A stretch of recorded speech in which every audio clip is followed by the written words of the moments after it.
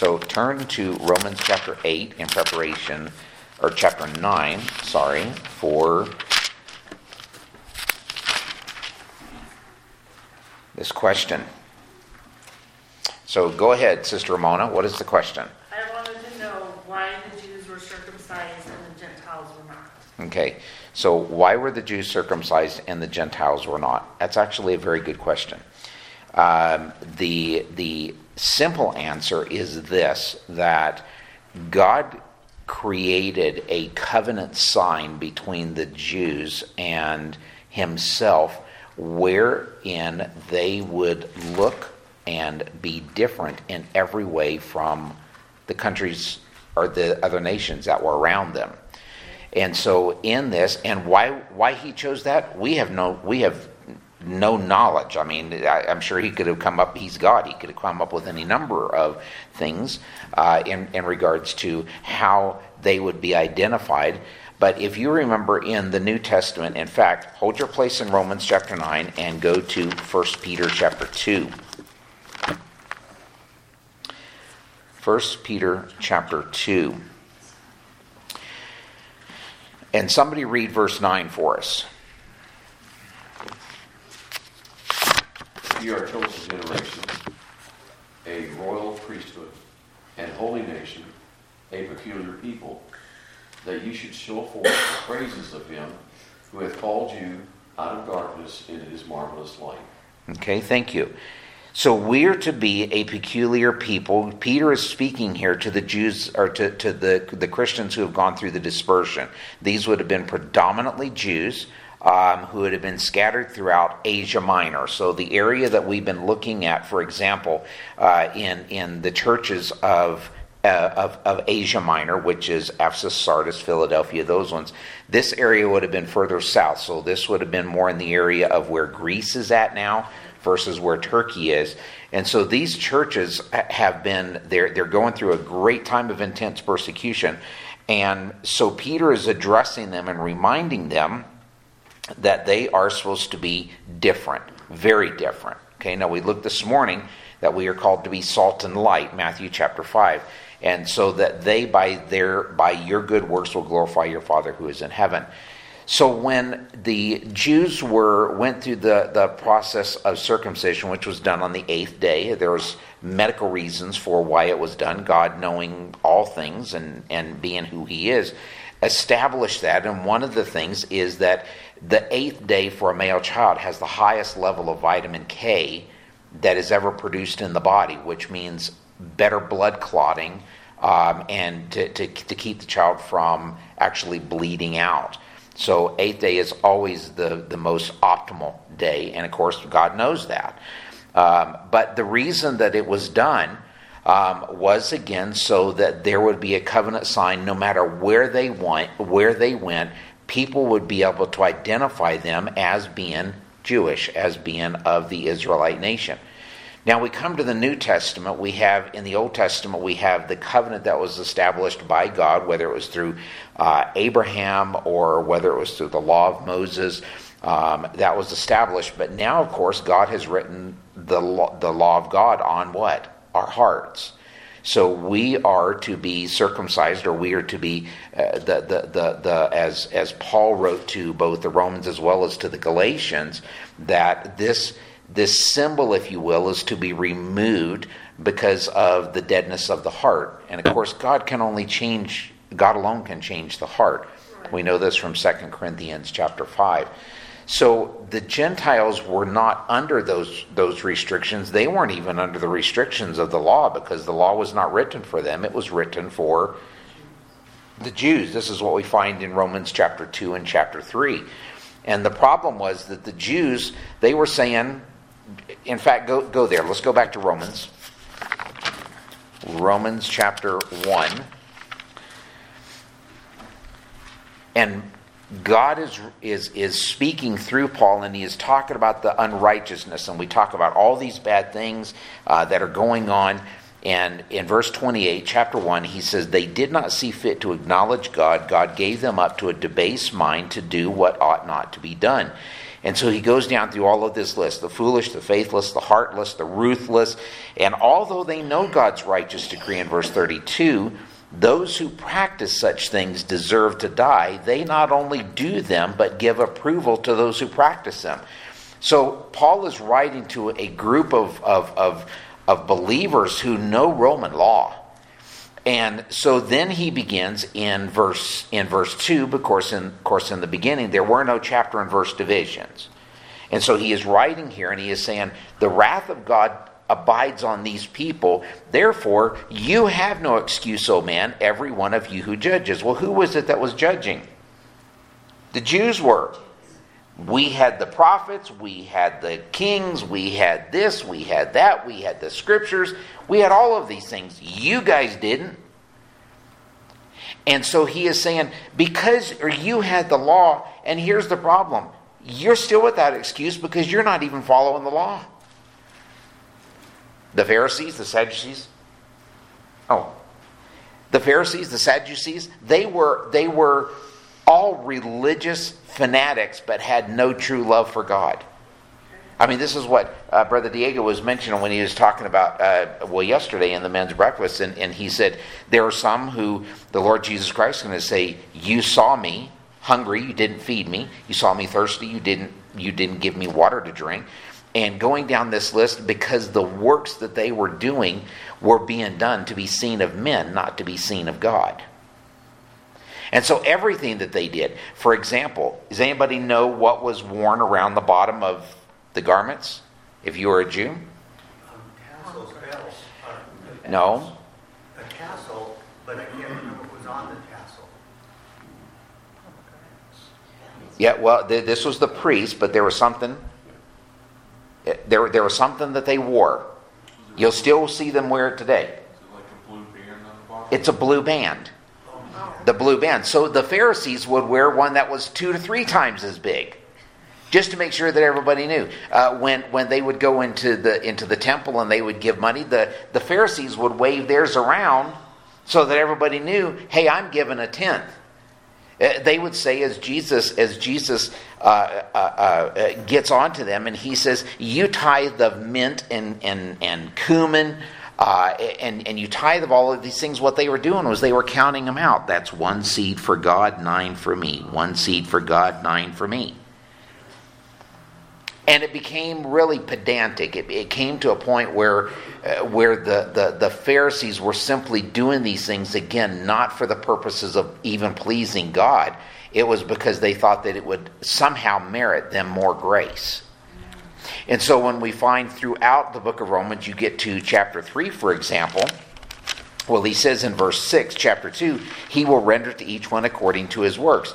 So what he does in the first 3 chapters, he not only tears down the heathen and their dependence on the gods and the lust of the flesh, the lust of the eyes, and the pride of life, whatever it is that they want to do, but then he also gets onto those who were trusting in their own religious merit, and he continues in chapter 3 by saying this, what advantage then has the Jew, or what is the value of circumcision? He reminds them, the Jews had everything. They were entrusted with the oracles of God. What if some were unfaithful? Verse 3, does their faithlessness nullify the faithfulness of God? By no means. Let God be true and every one a liar.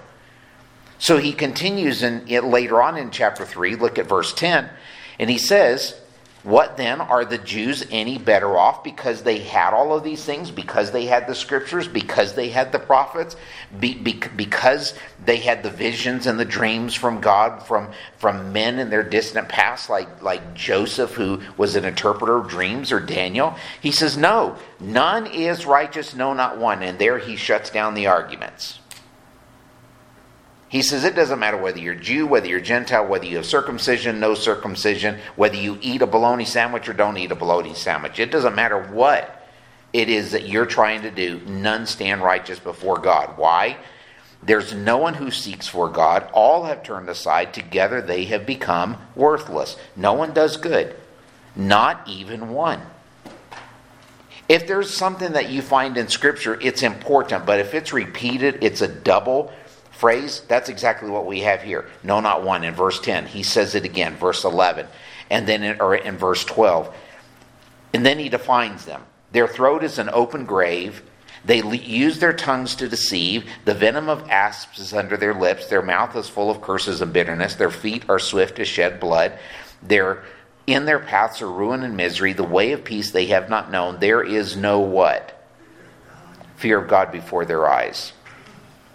So then you come to the church at Galatia.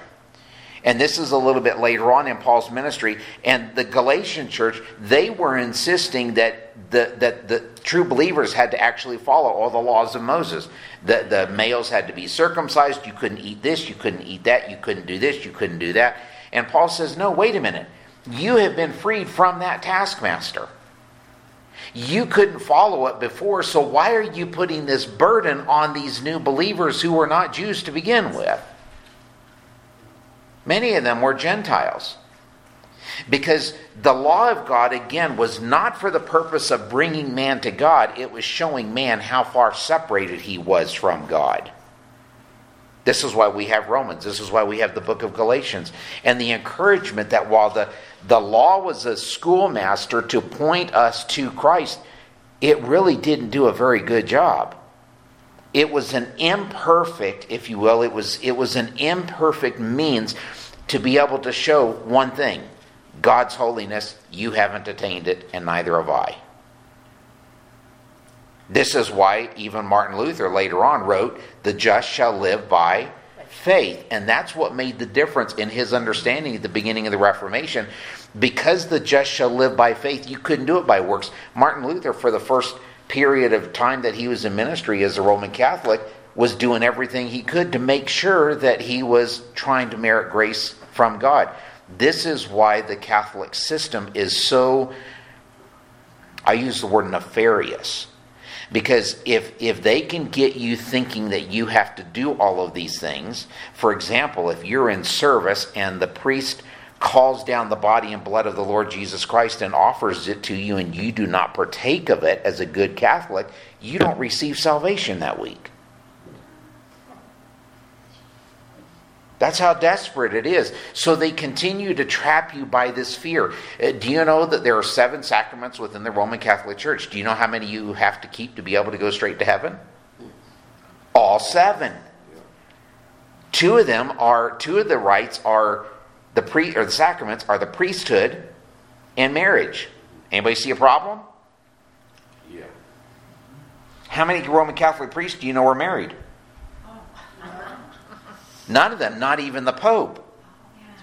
Which is why we shared a couple of weeks ago when John Paul II even died. I mean, everybody thought, oh yeah, the great guy, he's going right to heaven. Same thing with Mother Teresa. Mother Teresa did not have her faith in the Lord Jesus Christ.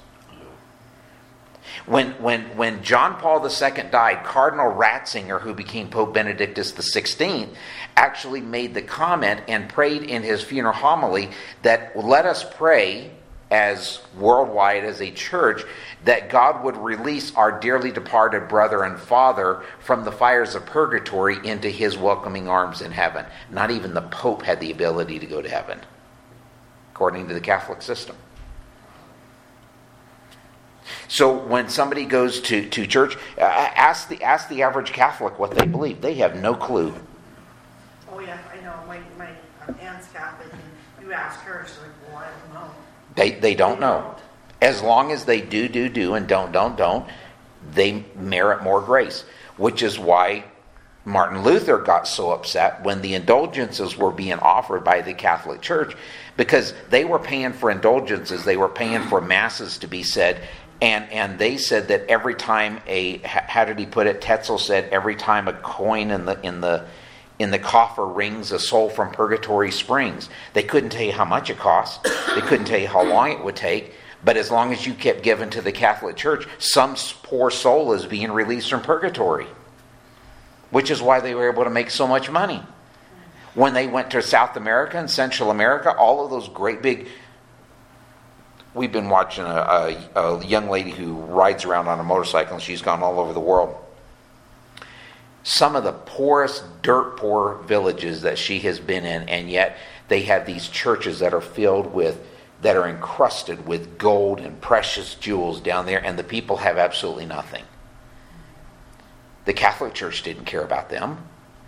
They came in and said, you're going to be a Christian at the point of a sword. We don't care who you worship or what God you worship during the week, as long as you come and you give to the church on Sunday. And they use that same fear today. If you take somebody who's in the LDS church, they keep their people by fear. Because if my son doesn't go on a mission trip, but your son does go on a mission trip, you're on a higher rung to heaven than what I am. I think that's all the cults and Sure. religions out there is they use fear, like the Muslims, or they use fear to get you to worship their stuff. Even the Muslims don't have a sure path to heaven. They have no hope. Their God is a God of wrath only. He's not a God of love. Their God has never sent somebody to earth, has never sent his son to earth to be able to atone for the sins of mankind. You can work towards that end. They don't believe in Jesus. They believe in Jesus Christ. They believe that he was a prophet. Some even believe that he was a good prophet. But what they don't believe is that he was Savior. They don't believe that he actually died on the cross. If I remember correctly, I believe the Muslims believe that Jesus was removed and that it was actually Judas that died on the cross in his stead. Because they find the cross to be offensive. Just like LDS. If you go down here 4 Mile Road and look at the LDS stake as they go by, it's called a stake for a reason. If you look up on the steeple, there's no cross. The cross is offensive to the LDS church. Why? Because they don't believe, number one, that Jesus Christ is the only begotten Son of God. They don't believe that he actually died on the cross to be able to atone for the sins of mankind. Jesus looks over to Joseph Smith to make sure it's okay with Joseph Smith, according to them. Yep. Man-made religion, yes, totally. Yes. Yep. Every religion is like that. So does that answer your question? Thank you. Trenton. You're welcome. So, in regards to that, it's 1 Corinthians 19, the message of the cross is foolishness. To those who are perishing. Yep. But to us who are being saved, it is the power of God. You can't have salvation, true salvation, without the cross. Hebrews makes it clear, without the shedding of blood, there is no remission of sins. Wow. Any other questions or... That circumcision covenant is Genesis 17. Read that chapter. Okay, thank you. Yep, thank you. So why is it being done today? Why is what? Circumcision. So that is really a medical, more times than not, it's a medical reason for why it's being done. It's certainly not. There are some who still do it for religious purposes, like the Jews, the Hasidic Jews. They still practice it. It's still done with a knife in the synagogue by the rabbi. Even though he's not medically trained. I mean, it's been going on for centuries like that. But there is no religious significance to it anymore, because it's just not. It's not something that God requires, because what he does is he changes our hearts. It's not what's on the external, it's what's internal. The Catholics encourage. Some do. It's not. The Catholic Church does not. It's not something that they openly endorse or push anymore. Anymore. Yeah, they used to. Yeah, when I was born, every Yeah. every male in the Catholic Church. Yeah. But again, anytime you start adding to the righteousness of the Lord Jesus Christ by things that you do externally, so if it's not a change that's within the heart, it's not any good. That's what Galatians was all about. That's why infant baptism is absolutely wrong. Yes, and see that is where and don't get me wrong. I believe that there are some very godly men and women who are true believers in the Lord Jesus Christ, who are to be found within the Presbyterian Church.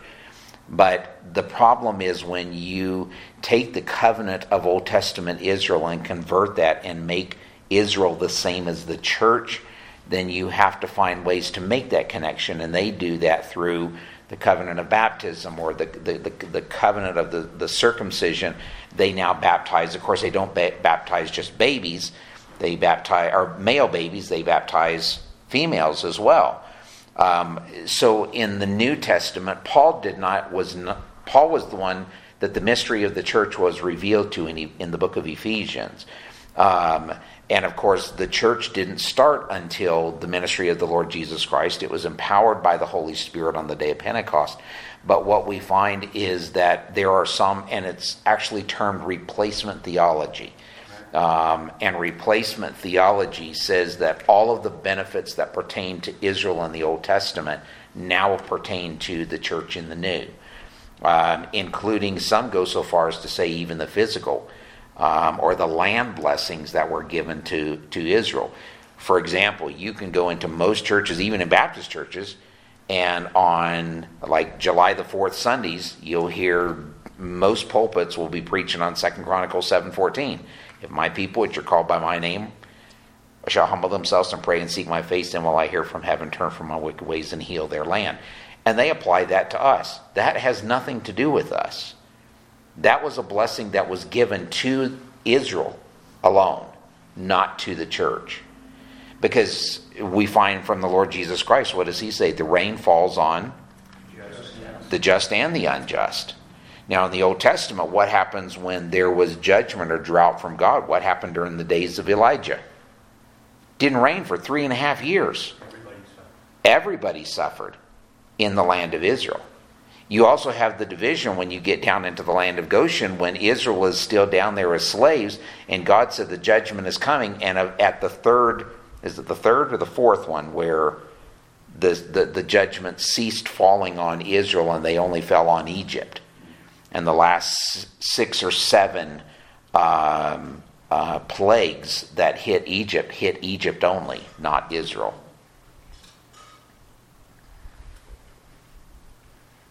Any other questions?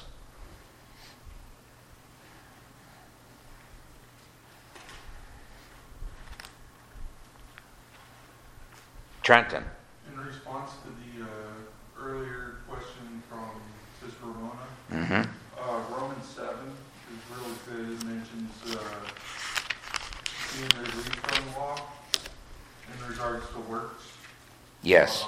And then it talks about the law and sin, which explains the whole idea behind why the law was given, and we're being out from under it as the church now as compared to. And chapter 7. Yeah, Paul says, apart from the law, I didn't know.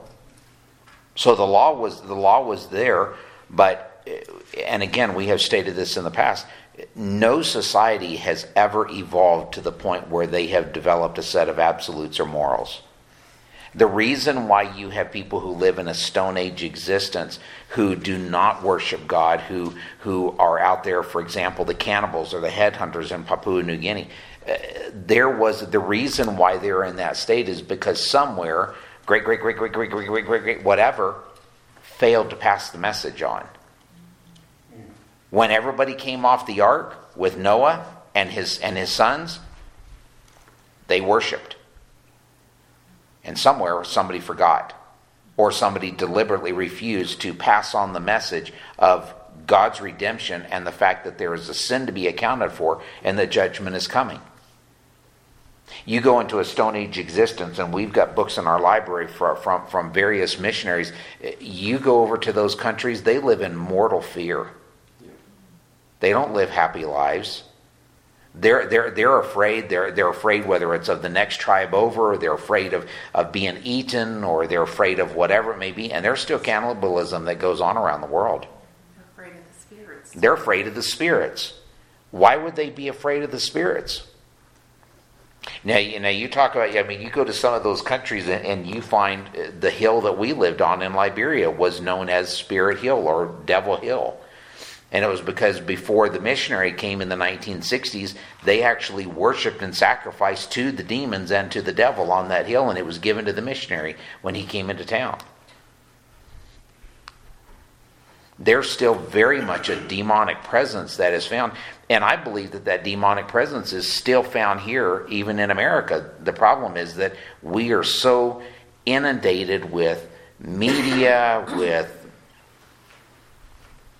with entertainment, with whatever, that we just don't often see. I mean, who do you think it is that's blinding the hearts and minds? What does the scripture say? Who's blinding the hearts and minds of people when they hear the gospel? Satan. We can stand and our teachers can teach the gospel every single Sunday. We can stand up and we can proclaim the gospel every single Sunday. And why is it that people don't acknowledge Christ? Why don't they come to faith in Him? Blinded by Satan. They're blinded because they're content in their sin. They continue to quench the Holy Spirit, and a lot of people think they're just all around good people.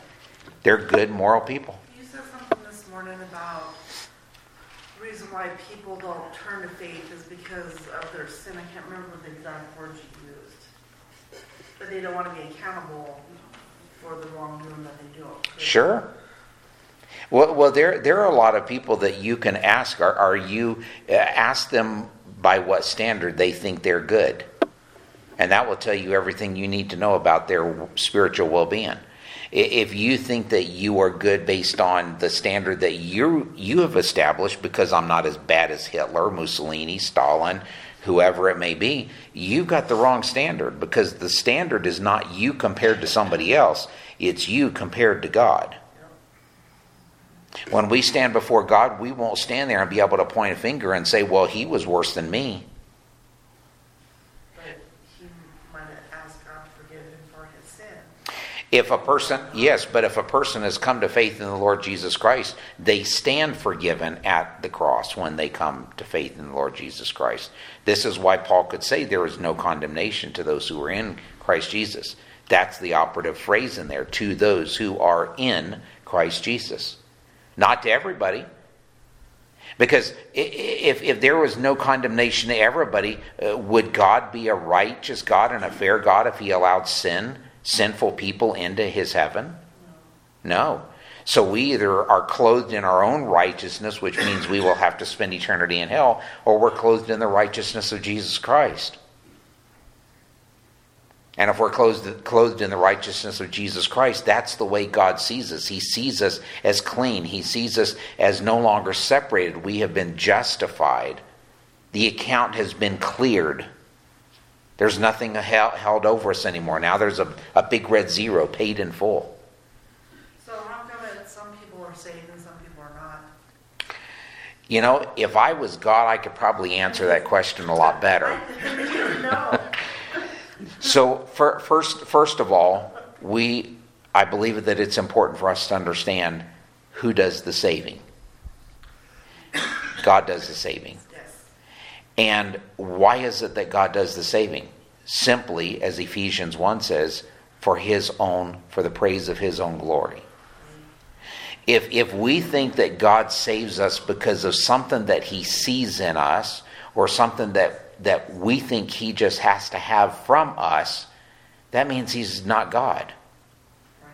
God does not accept us based on anything that he sees in us, anything that we might do, because we mentioned this the other day.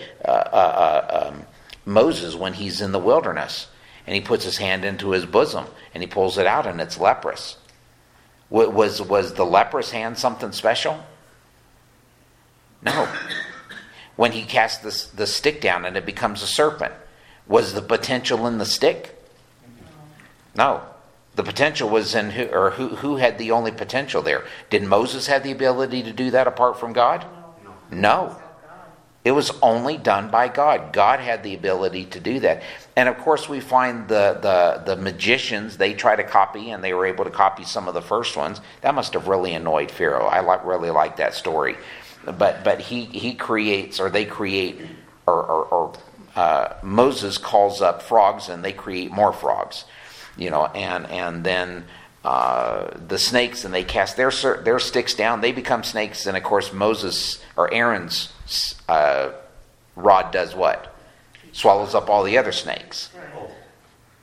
So, but why does God save? Ultimately, if it's nothing in me, it has to be solely because of what He chooses. And the question then becomes, and there's a fine line between, let me write this down. There's a fine line that we have to understand between the sovereignty of God and human responsibility. Our problem is that when we look at what the Bible has to say in regards to salvation, we tend to focus not from God's perspective, we focus from man's perspective. And so we begin asking the question, well, what about all those poor people in India? Or in Africa? Or what about even those here in the USA who have never heard? I mean, is that really fair for God to send them to hell? And the question that we should be asking is not, why are these people not saved? The question is, why does God save anybody? And if God saves whom He will, then the question we have to ask ourselves is, what does He then require from us? Is it up to us how many people are going to be in heaven? No. Who is it up to? God. So we can't look at this from our perspective and say, well, it's like on 9/11. There were 50,000 people that were working in each one of those towers on a normal day. That's 100,000 people, and yet only 2,900 people died that day. I would say that that's very gracious, merciful of God in His providence that there were only that many people who died. So then we begin to question, well, if I get to heaven and my kids aren't there, or my parents aren't there, or my grandparents, or whoever it may be, if they're not there, then I'm going to be able to point my finger at God and blame Him because they're not saved. I think once you get to heaven, I would think you would forget about that because you're just glad to be there. I look at it as if my family's not there, that was on them. But That's human responsibility. Yeah. So I was gracious by God that He saved me. Absolutely. It was, and I don't remember, Dad, you may remember which, it was a Methodist circuit riding preacher, I believe, that made the comment years ago, there are three things that are going to amaze me when I get to heaven. One is that there's some people that I thought were going to be there who aren't there. There's some who I thought would be there, or some who I didn't think were going to be there who are there. And the third thing that's going to surprise me is that I'm there. Samuel Morse. I think it was Samuel Morse. And again, when we get to heaven, it will be when God judges the wicked, it will not be because we have some kind of familiar relationship with them. It's because their wickedness is before a holy and righteous God. The responsibility from everybody, from Adam and Eve, all the way till the very last person that ever lives, their responsibility is to know God. And what does the Bible say? Seek after God and you will find me. So this is why we pass out the brochures. That's why we tell other people, because it's not our responsibility to save them. It's our responsibility to simply get the message out. That's why we have missionaries. And when the missionary goes out and he tells the story and he tells the good news, if we supported missionaries for 10, 15, 20, 30 years and only one person came to faith in the Lord Jesus Christ in Japan, where Brother Ken Taylor's at, was it worth it? Absolutely. What if it was 2? Does it make a difference whether it's 2 or 200 or 2,000 or 20,000? Absolutely not. Because God is the one that knows all things. He's the one that is making the decision. He's the one that is calling to Himself. Revelation chapter 5. We're going to look at this, Lord willing, next Sunday. But the Bible says that there are going to be some from every tribe and tongue and people and nation who will be gathered around the throne. Do we know who they are? No, we don't. We just know they're going to be there. And it may be that the Lord Jesus Christ will not return until that last tribe is reached. Until that last people group, until that last language, whatever it may be. But God is still sovereign. And God will be right in his judgment, and he will be right to pour out his wrath upon all who rejected him. I mean, look at the religions that we've talked about. Catholicism, LDS. You can do, and don't, and it's not going to save you. And they continue to make more rules. The Vatican constantly comes out with new rules for the faithful to be able to follow. And what does biblical Christianity say? Believe in the Lord Jesus Christ and you will be saved. And everybody says, oh, that's just too easy. Why? Because they want to be able to have something more so that when they stand before God, they think they will be able to contribute something. And that's why God saved them. I like to be a fly on the wall of some of these people that get in when, you know. I believe at the end of time we will be there. We will see those people judged. Because you just want to say, why? Why would you think that? You know? Why did we think that before we came to faith? We lived the same way. It's true. But God in his mercy and his grace, he continues to pour out his blessings. And in his sovereign will, he allows us to hear the gospel, brings the Holy Spirit the Holy Spirit comes and brings us to a point where we acknowledge who he is, our need of a Savior, and we repent and confess our sins. But why us? We don't know. It can only be because of the glory of God. Which is why it also should, down through the years, Baptist churches in particular have done more in regards to sending missionaries and being missionary sending organizations and churches down through the last several centuries probably than any other denomination. And I think that because we understand, especially those older churches, those older pastors, men like Charles Spurgeon from the 1800s or John Gill from the 1700s, because they truly understood the sovereign nature of God, I believe that it caused them to be willing to send others to the foreign field so that they might tell others the good news. I mean, that's what it is. It's good news. That's all we've got to offer. I mean, go to South America and you will find today that the people who are there, they still live in fear, but yet they've got religion. They've got God. He sits up on a wall. He's still on a cross. He's in the arms of his mother Mary. And they're still on their way to hell. And yet we sit here having heard the good news, Romans chapter 10.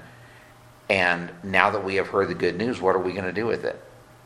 Because if our relationship was right with God, then we should have a desire to go out and to be able to share that with others. The Great Commission.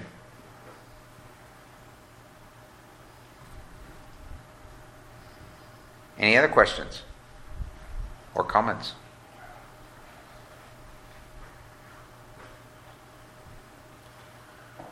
Might help or add to that Romans 1:20. His visible attributes are clearly seen, being understood. So there's no excuse. We may not understand why the gospel didn't penetrate Africa somewhere, but there's invisible.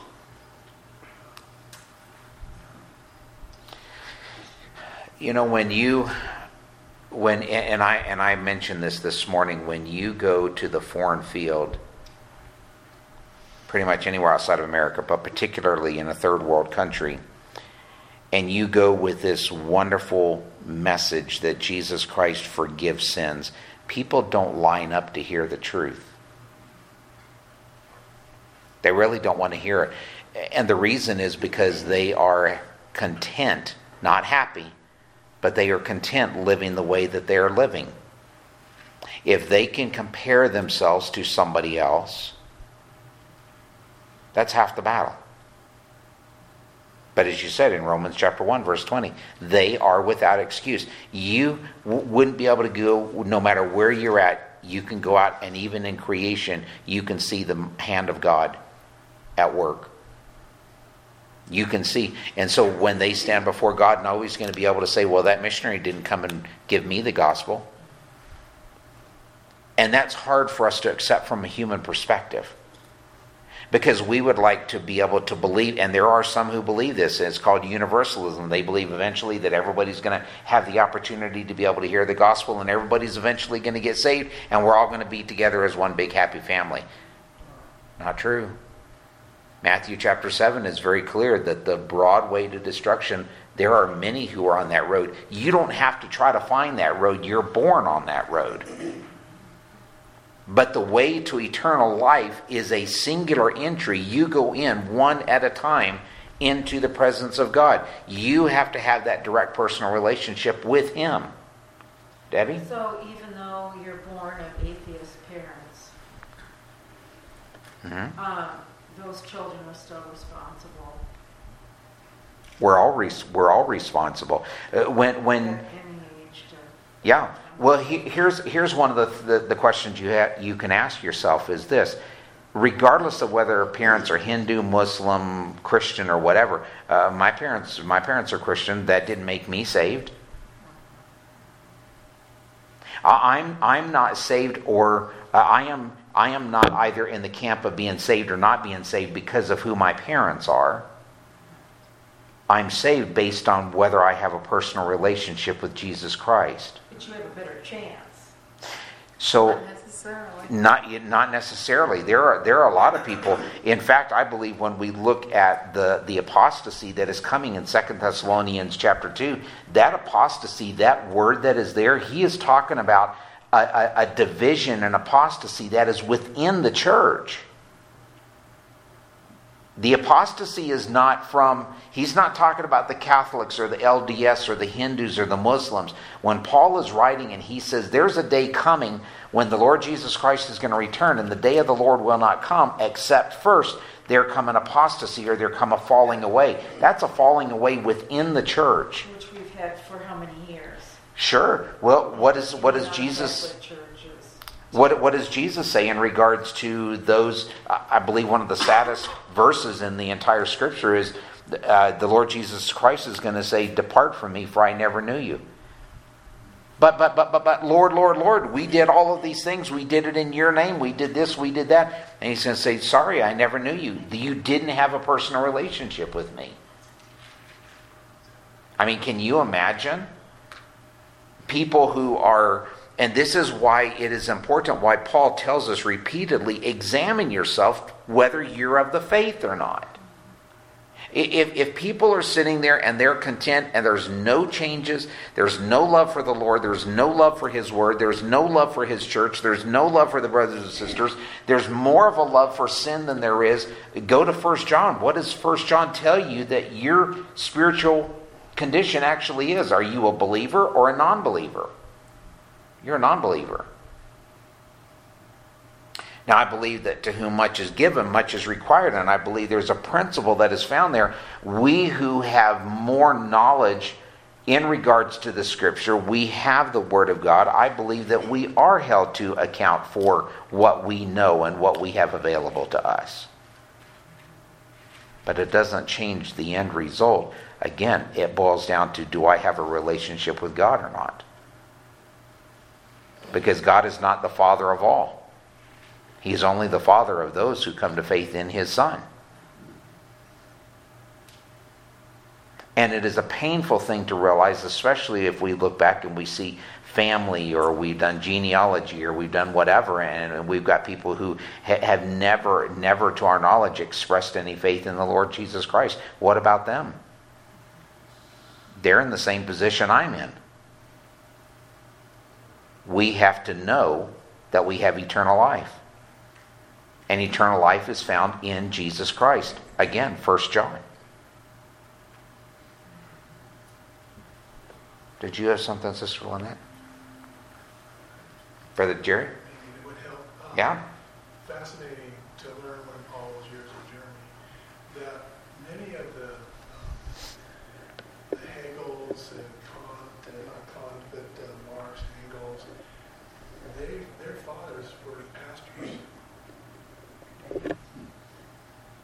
Yeah. Many of them, most of them, I would say, we looked into. They had a library, partly explains they had access to books which were limited. Yeah.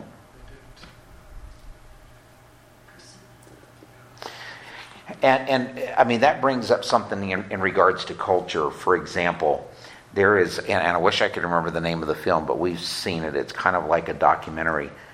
But when the Jews and others, the political prisoners, because it wasn't just 6 million Jews that were killed during the Holocaust. There were Romani gypsies, there were homosexuals, there were political prisoners, there were religious prisoners that were put to death. I mean, the estimates are something like 10 to 12 million people who were killed just by Nazi Germany. And then, of course, Stalin killed another 25 to 30 million in his country as well. But when those concentration camps, when they were in full operation, most of those German villages had village churches. They were supposedly singing praises to God. They were singing the old hymns while the Jews were being burned to death in the crematories. How do you explain that? And I believe the reason is, and Christianity unfortunately has been used to justify a lot of things. For example, the slave trade. I believe the slave trade is wrong. I believe what has happened down through the centuries has happened because of the depravity of the heart of man. But when you get all of these things that are taking place, whether it's the killing or lynching or whatever, the problem that you have today, I was listening to a documentary today, and this woman who was an African American was complaining about the whiteness of America and all of the problems that she is supposedly, a very learned woman, a doctor, earned doctorate, was complaining because she didn't have the same privileges that white people had.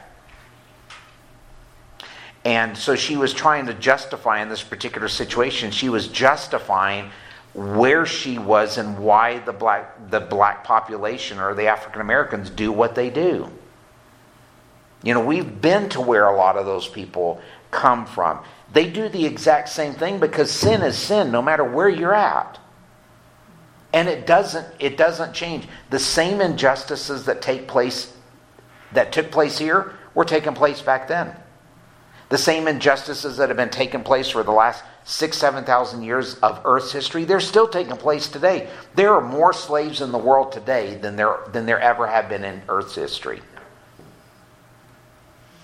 So what is the answer? Is the answer that we try to remove or eradicate slavery? Is it that we raise everybody to the same standard so that everybody has a bunch of money in their bank account? They all drive a nice car. They all have a nice house. They all have a nice job. Is that really what equality is? No. I mean, you go to places like Africa, there's no equality with the money that is there. There is no equality with the land that is owned. In Liberia, you've got 16 different tribal groups, and they all hate each other's guts. They're all trying to get the other person's land. Nothing changes. The only thing that will change people is the Lord Jesus Christ. This is why the Bible, we have to see that the Bible cuts across all culture. It cuts across all society. I don't have to demean the Word of God in some way. I don't have to change it. I don't have to adopt liberal or Marxist or Black Lives Matter or anything else. I don't have to adopt that in order to be able to show people that their problem is not my color of skin or your color of skin, and to apologize for that, because what we're doing then is we're apologizing for what God has done in making us the way we are. That never justifies sin. But if your biggest issue with me when I stand up and I'm preaching the gospel and all you can see is the color of my skin, then number one, I'm not preaching the true gospel, because the true gospel should make you see beyond that and see the problem that you have before a holy and righteous God. People aren't going to be in heaven or hell because they're black or white or brown or green.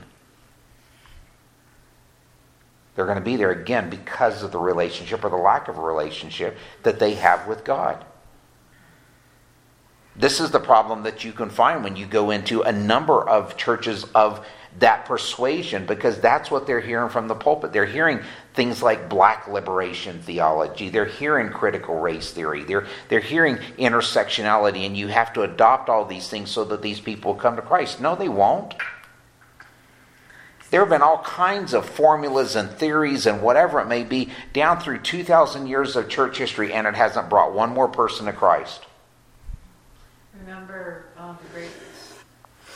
the 1960s, Lyndon Johnson, the Great Society movement? Was that the name of that? I don't remember what the name of it was, but yeah. It's supposed to cure all the ails, all the criminality.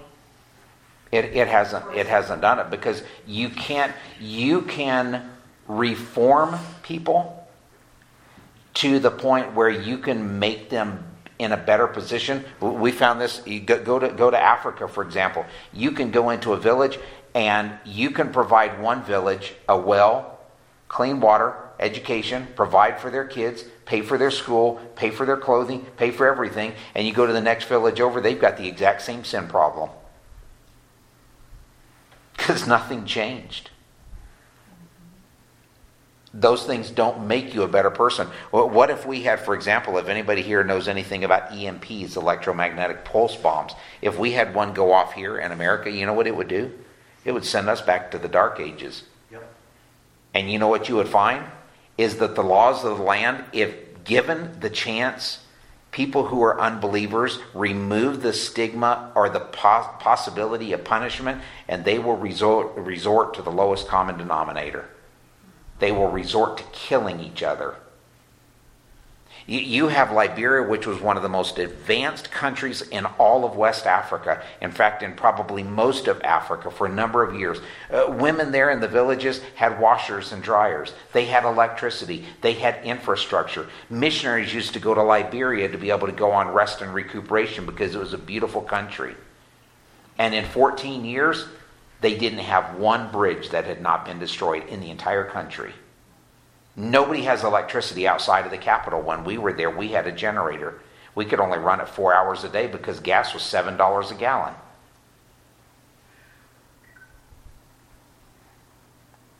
And you know what the problem was? These people were still fighting each other on a daily basis. I could get on the back of a motorcycle and go down to the marketplace, and before you know it, they'd have knives, and they'd pull out knives and everything, be fighting each other because they couldn't get along with each other. Why? Because the standard was, I'm better than you, and I'm going to prove it, even if I have to kill you.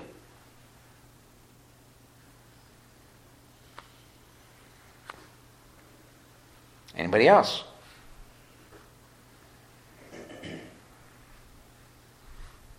Well, it was a little different tonight. Thank you for listening, and we pray that you will have a wonderful week in the Lord Jesus Christ, and that whatever happens, you will trust in His providence, because God is still in control, no matter what happens, rain, shine, snow, or otherwise. We just hope it won't be snow quite yet. It is going to snow because Colton cleaned his room. What? Yeah. Had a bucket of water. I'm cleaning my walls. I told you I was cleaning it. Oh, yeah. Wow.